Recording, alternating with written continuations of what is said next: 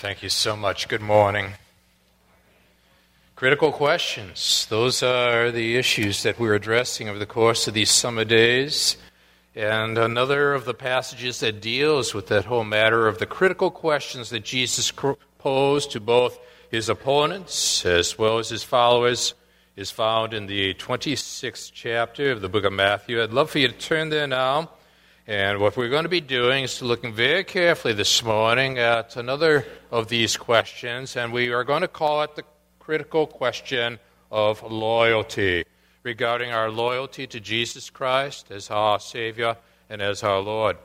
And in this 26th chapter, you and I are going to be introduced to some tremendous tensions that Christ is facing with regard to his supposed followers. And we're going to watch very carefully as to how Jesus Christ responds to those issues.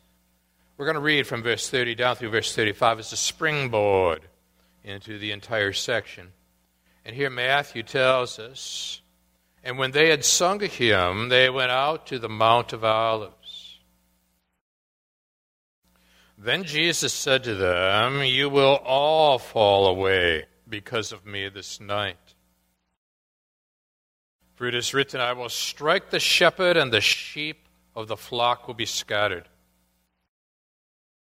But after I am raised up, I will go before you to Galilee.' And Peter answered him, 'Though they all fall away because of you, I will never fall away.'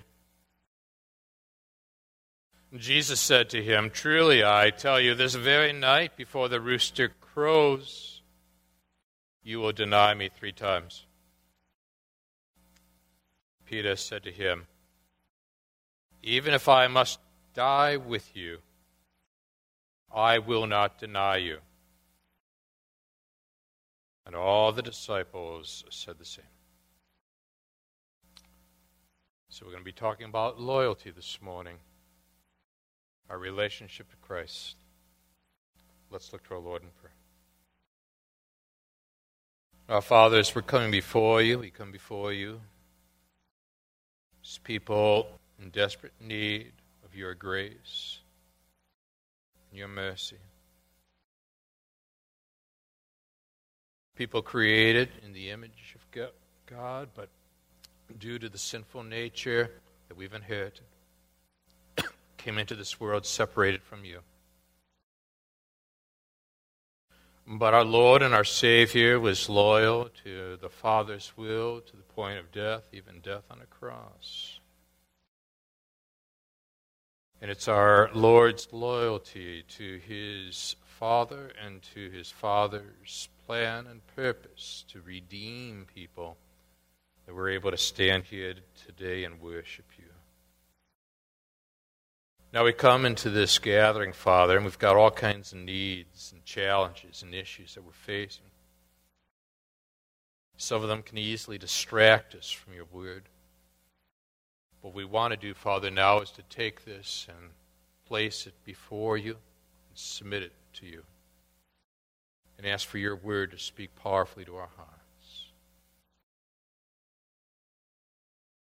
Warm these hearts. Engage these minds and shape these wills. Because again, Father, we've come here to see Jesus, him only. We pray this again now in Jesus' name. Amen. Goff has given us tremendous opportunity to be exposed to a wide range of personalities through the years. And if there was one personality in my mind that stands out, it was Lee Trevino. He's in his 70s now, and he has won over 6 majors, all except the Masters. For some reason, the Masters eluded his grasp. But he has a charisma about him, and he's got a style about him, he's got humor about him, and the crowds love him. And he was quick with his wit. And there's a particular time where there was a woman who was following him from one hole to the next, and he took a break, and he was heading to a concession stand, and she said, "I am your most loyal fan." She had a $5 bill in her hand, and asked him to autograph it. And so he just simply wrote down to my most loyal fan, Lee Trevino. And she looked up with these gazed eyes, and she said, "I'll keep it for the rest of my life." After the tournament was over, Trevino went to get some food from a concession stand, pulled out a $20 bill, and his autograph 5 was among the change put in his hand. And that story reminds me of the disciples. And the story reminds me of many who would profess to be a follower of Jesus Christ.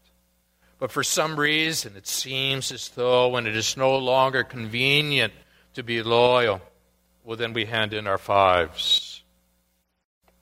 What I want to do with you this morning is to draw out 3 significant distinctives of loyalty that are found in these verses that equip us as individuals, that hopefully equip us, if we're parents, to be able to shape the mindset and the worldview of our children, our family.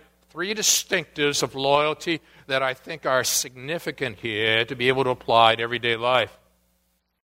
The first flows out of verse 30 down through verse 35, and we're going to put it like this. Number 1, remain loyal to Christ, even in the midst of shallow devotion.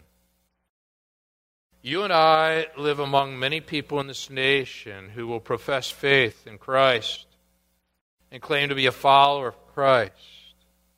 But the question is the depth and the degree of that devotion. That is the test of the hour.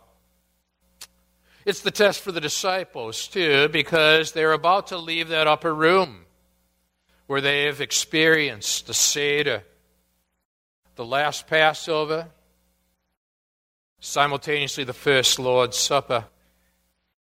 And you and I are told in verse 30 that when they had sung a hymn, they went out to the Mount of Olives. Now, what is interesting here about this statement is this. When you and I are told that they sung a hymn, that hymn pertains to the whole idea of Psalm 113 through 118. Because Psalm 113 through 118 was sung prior to and subsequent to the Seder. Psalms 113 and 114 were sung just prior to the time in which the bitter herbs and the likes were eaten. And then Psalm 115 through 118 were sung subsequent to. Now here's what's interesting. Right in the midst of the singing, you and I would be introduced to the 13th verse of the 116th Psalm, where the verse tells us, "I will lift up the cup of salvation and call on the name of the Lord." Now, the cup of salvation is going to reappear in Gethsemane, where Jesus Christ is going to be wrestling with the will matter, and he's going to be talking about the cup. And that cup that he is wrestling with, he would like to be able to avoid. "Pass from me," he would say. "Nevertheless, not I will, but as you will." They sing this song. They go out and they begin to make their movement towards the Mount of Olives, where someday our Lord will return. And then Jesus says this to them, "You will all fall away because of me this night." Now, notice the phrasing here. You will all fall away. The word all is emphatic in the original language. And notice it says, you will all fall away because of me. It does not read, you will all fall away from me. In other words, there's something significant about Jesus Christ, who he is,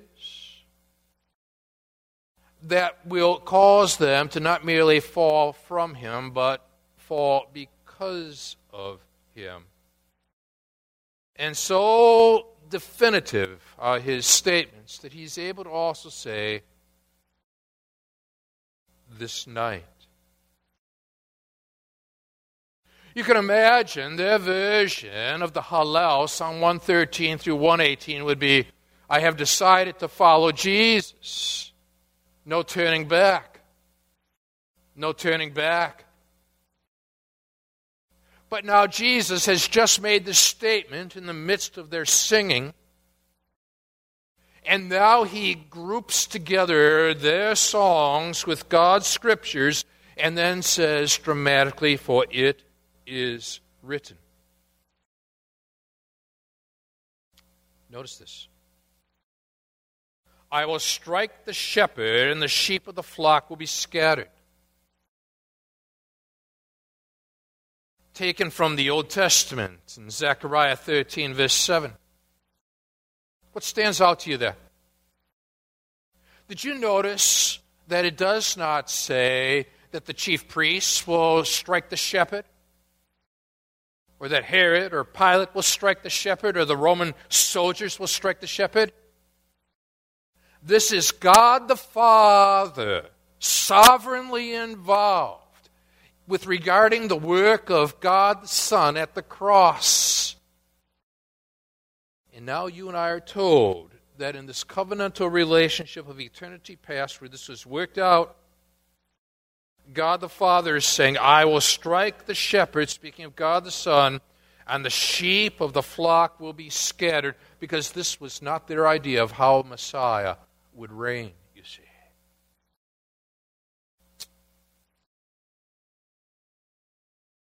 Now, Peter. Can you identify Peter here? In verse 33, now Peter's going to jump into this and say, "Though they all fall away because of you." And I can imagine now James and John standing there, and they're now putting their arms up, and they're folding their hands, and they're staring down Peter at this point. Because Peter, James, and John together were out on the Mount of Transfiguration, weren't they? It's as if now Peter's singling himself out for loyal devotion. And he's saying, in essence, though they all fall away because of you, I will never fall away. Notice his dogmatic absolutism. Makes me pause when I look at my own claims with regard to the devotion of Jesus Christ. When I consider how powerfully God used Peter, and how Peter so emphatically and yet so impulsively would make this statement. And then Jesus steps into the fray.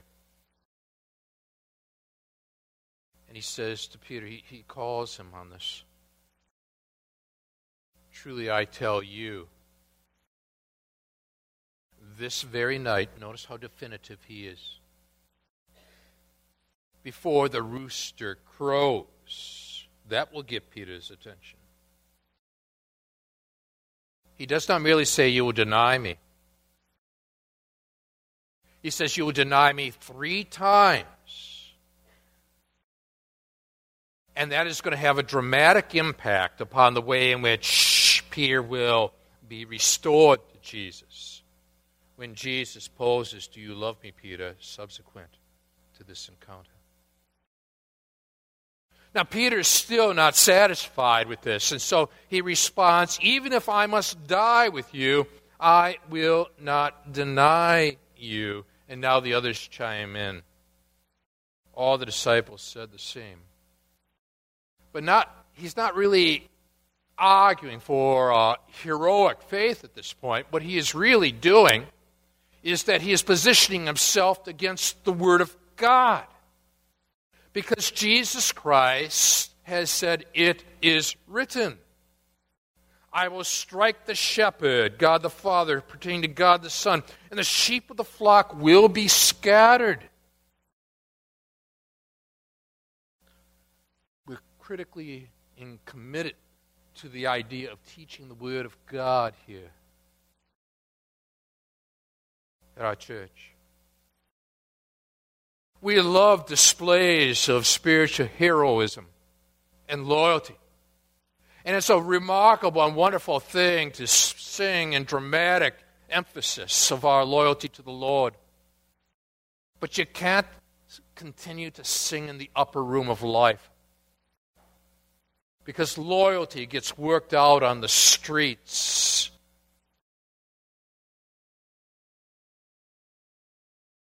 And we get tested. And we get challenged. And the question is, are we willing to bring our loyalty into the fray of everyday living? I love the story of Neil Davis in the book One Crowded Hour.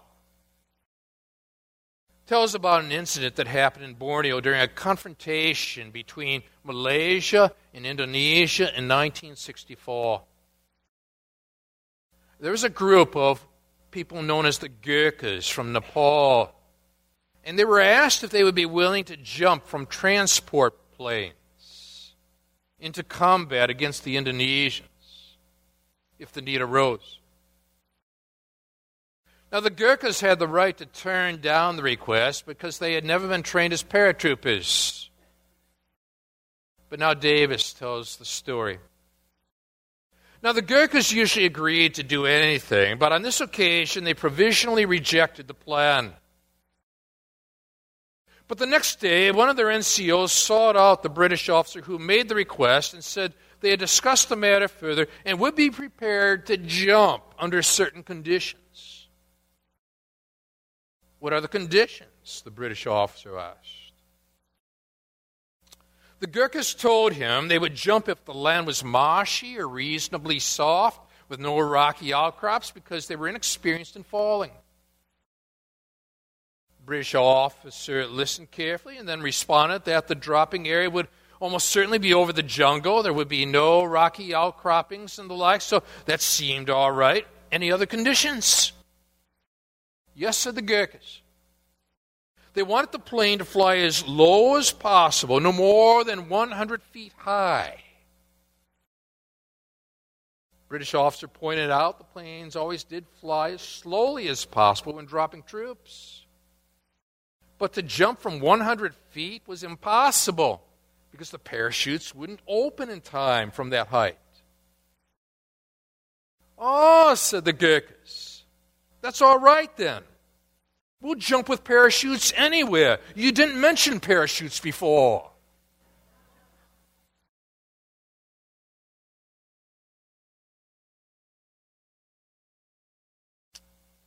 Loyalty. Devotion. Challenges. Where are the Gurkhas among the 12?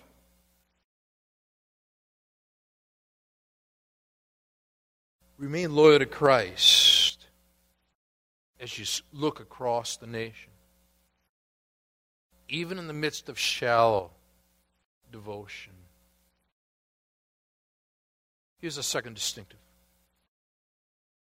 Remain loyal to Christ, even in the face of personal suffering. Look carefully at what unfolds now.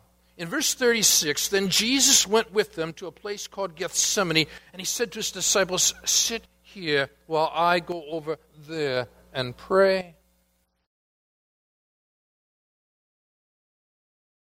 Now, the same three that went up on the Mount of Transfiguration, in verse 37, taking with him Peter and the two sons of Zebedee, the sons of thunder, their nicknames,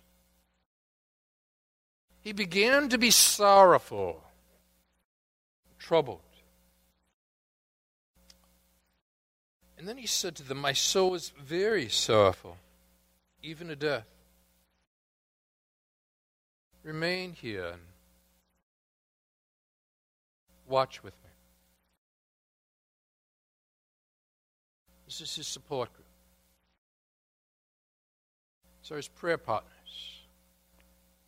They've gone places no other disciples have gone. They've heard from God the Father saying, this is my beloved Son, listen to him. And now Jesus distances himself. And in verse 39, you and I are informed. And going a little farther, he fell on his face. Notice his posture. Prayed. Again, it's a reminder to me that if the sinless one saw the desperate need for prayer, how much more so should the sinful ones be fully committed to prayer? It's an opportunity to make sure that wills are aligned.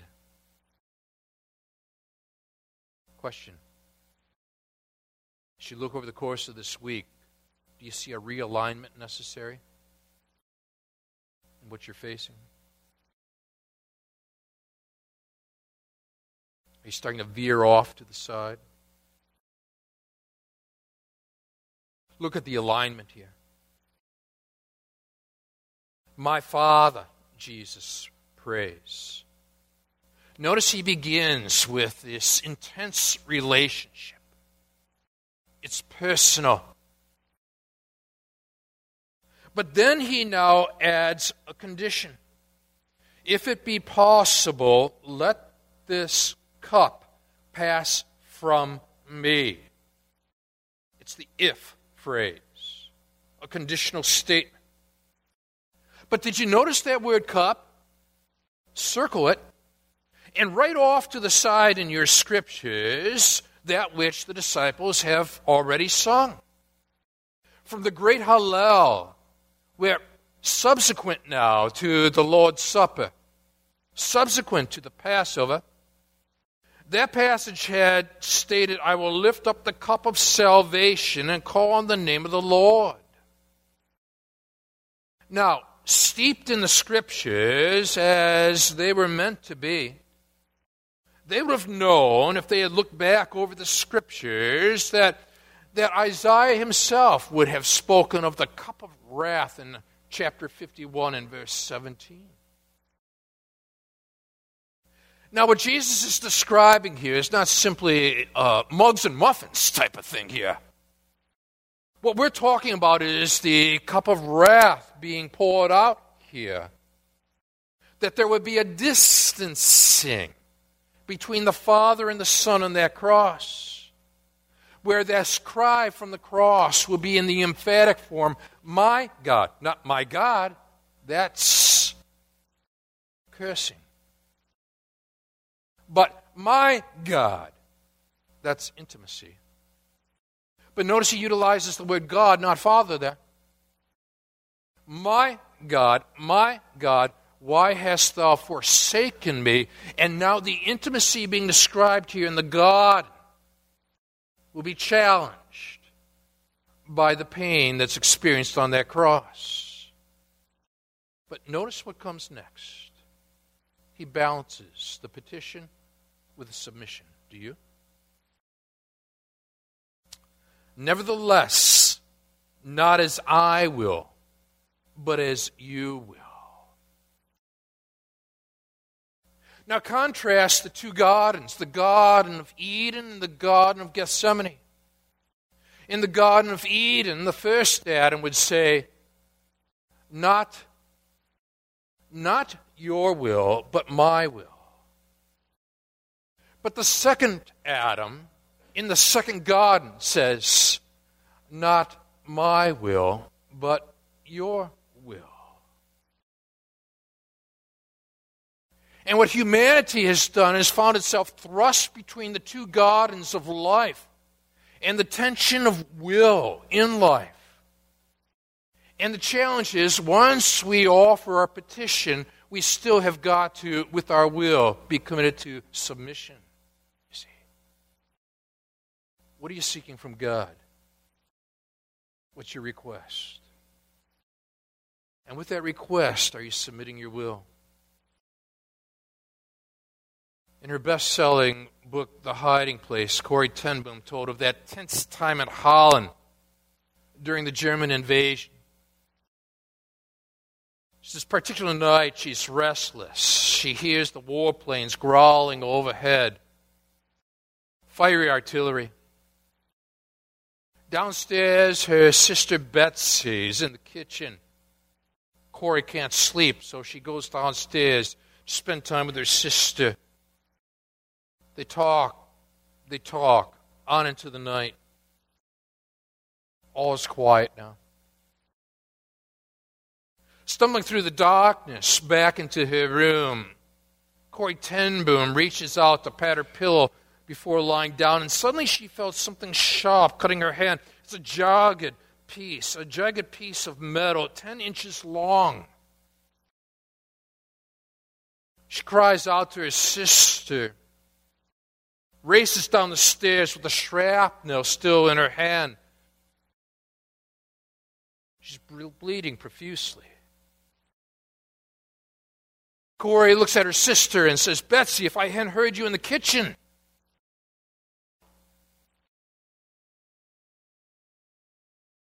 Her sister interrupts her. "Don't say it, Corrie, don't say it. There are no ifs in God's world. The center of His will is our safety."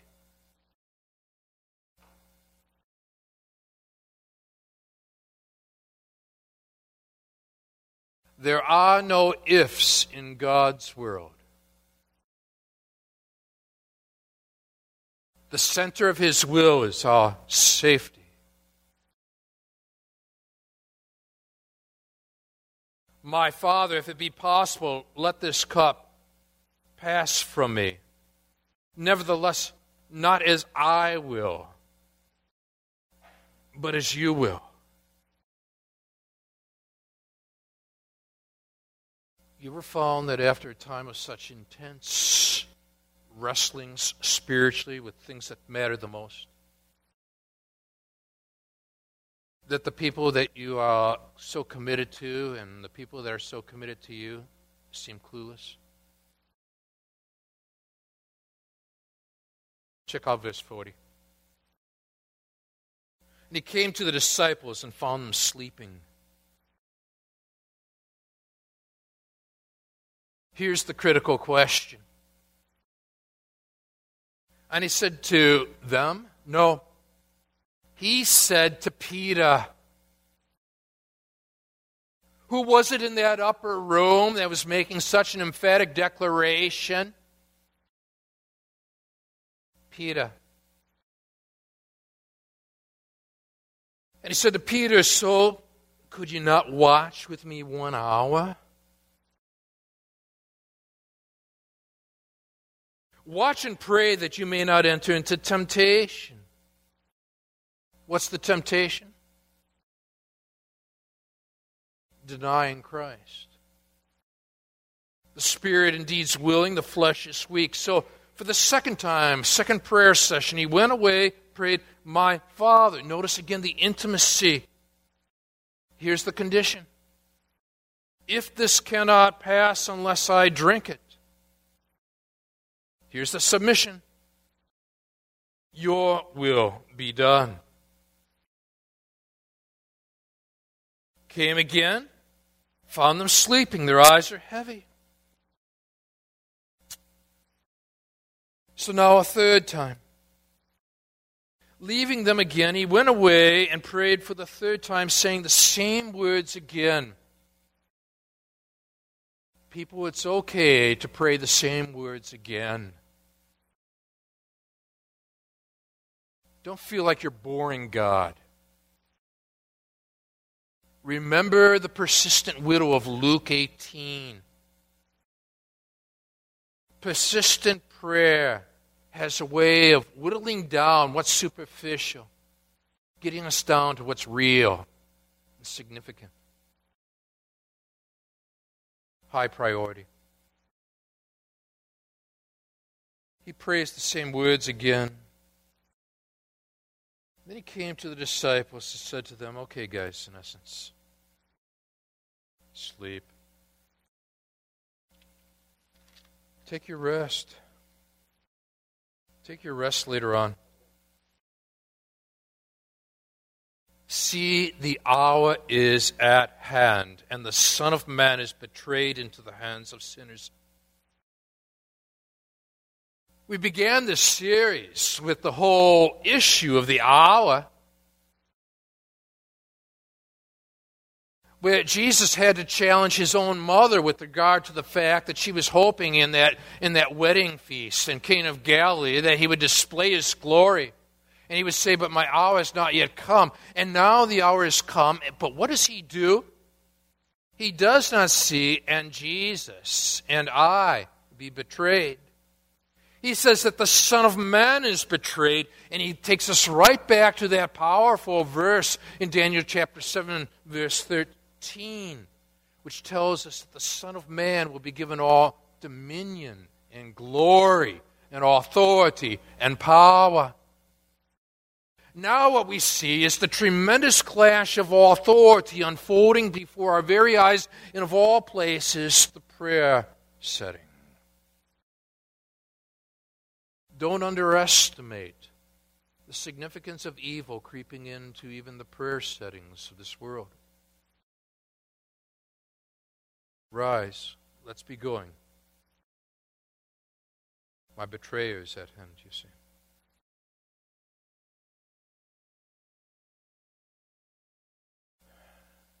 Are you able to stay focused and remain loyal even in the face of potential and real pain, struggle, and hurt? Leads us then to this third distinctive, that we're called to remain loyal to Christ even in the center, you see, of heightened opposition while he was speaking. Judas came, one of the 12. It does not say Judas, one of the disciples. It does not say Judas, one of the followers. It says Judas, one of the 12. He fit in. He had all the appearances of loyalty, but lacked the reality of loyalty. And likewise, in modern day Christendom, people can have the appearance of loyalty, but lack the reality of loyalty. Here comes Judas, the one whose feet had been washed just a bit earlier by Jesus. The one in whom the evil one had entered his heart. As we're told in John chapter 13, right before that washing. And with him a great crowd with swords. Don't miss that phrase. Because hadn't Jesus himself said, it is written, I will strike the shepherd, and the sheep of the flock will be scattered, you see? And he was quoting from Zechariah 13:7, awake, O sword, against my shepherd, against the man who stands next to me, declares the Lord of hosts. And so now, here we see the great clash between the cup and the sword. They had sung in the great Hallel regarding this being my cup of salvation. Jesus had quoted from Zechariah 13, verse 7, about the sword being arisen, being raised up. And in verse 48, the betrayer had given them a sign, you see, saying, the one I will kiss is the man. Seize him. And he came up to Jesus at once and said, greetings, Rabbi. And he kissed him. John fills in an incredible question. Luke poses it this way in Luke 22, verse 48. Judas, are you betraying the Son of Man with a kiss? Jesus knows. And he can distinguish between real loyalty and simply the appearance of loyalty. In verse 50, Jesus said to him, "Friend, do what you came to do." And they came up and laid hands on Jesus and seized him. And behold, one of those who were with Jesus, Peter, stretched out his hand, drew his sword, and struck the servant of the high priest, and cut off his ear. Now, as a side road, Peter is not very good with the sword. Great at fishing, not good as a swordsman, because if you've stood by the sea or been in the sea, when it comes to throwing the fishing nets, that is a vertical movement. But if you've learned fencing, done fencing, that is a horizontal movement. He's using a vertical movement. He is wielding the sword like a fisherman. Thought I'd throw that in there for what it's worth, you see. And Jesus heals this man who'd lost his ear.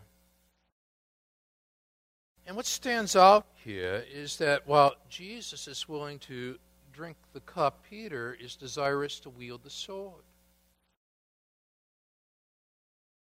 And when Peter drew a sword and tried to defend Jesus in the garden, in John 18:11, the Lord said, "Put away your sword. Shall I not drink the cup the Father has given me?" And now the contrast between the sword and the cup flows out of these verses where one is fighting the will of God, the sword. The other is accepting the will of God, the cup. Do you not think that I cannot appeal to my Father, and He will at once send me more than 12 legions of angels? But now, notice what He does. He's still schooling His followers in the Scriptures, as we try to do day in, day out with our congregation. Great group of people. And so another critical question. How then should the Scriptures be fulfilled that it must be so? And at that hour, Jesus said to the crowds, "Have you come out as against a robber, with swords and clubs to capture me?" Question. "Day after day I sat in the temple teaching, and you did not seize me." But again, notice the scriptural teachings here. All this has taken place that the scripture of the prophets might be fulfilled. And then don't miss dramatically how the scriptures are fulfilled. Then all the disciples left him and fled. And Jesus had proactively informed them that God the Father said, "I will strike the shepherd, the sheep of the flock will be scattered." And now the sheep of the flock scatter, and we see here is that the Son remains loyal to the Father, even though the disciples are not loyal to the Son. We're looking here at shallow devotion, personal suffering, and heightened opposition. Yet through it all, we see a Savior who's loyal to you and me, who takes the cup rather than wields the sword and dies in our place. That's why when I look at this, I'm reminded of great statements of loyalty. Jeb Stuart, general during the Civil War, writing his letters to Robert E. Lee, would always sign his correspondence with this statement: "Yours to count on."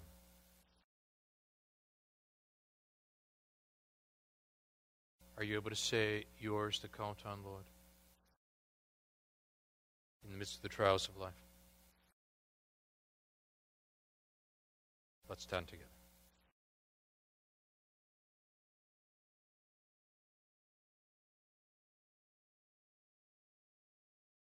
Father, we're looking at these questions that they're posed, and they're challenging, and they're thought-provoking, but they are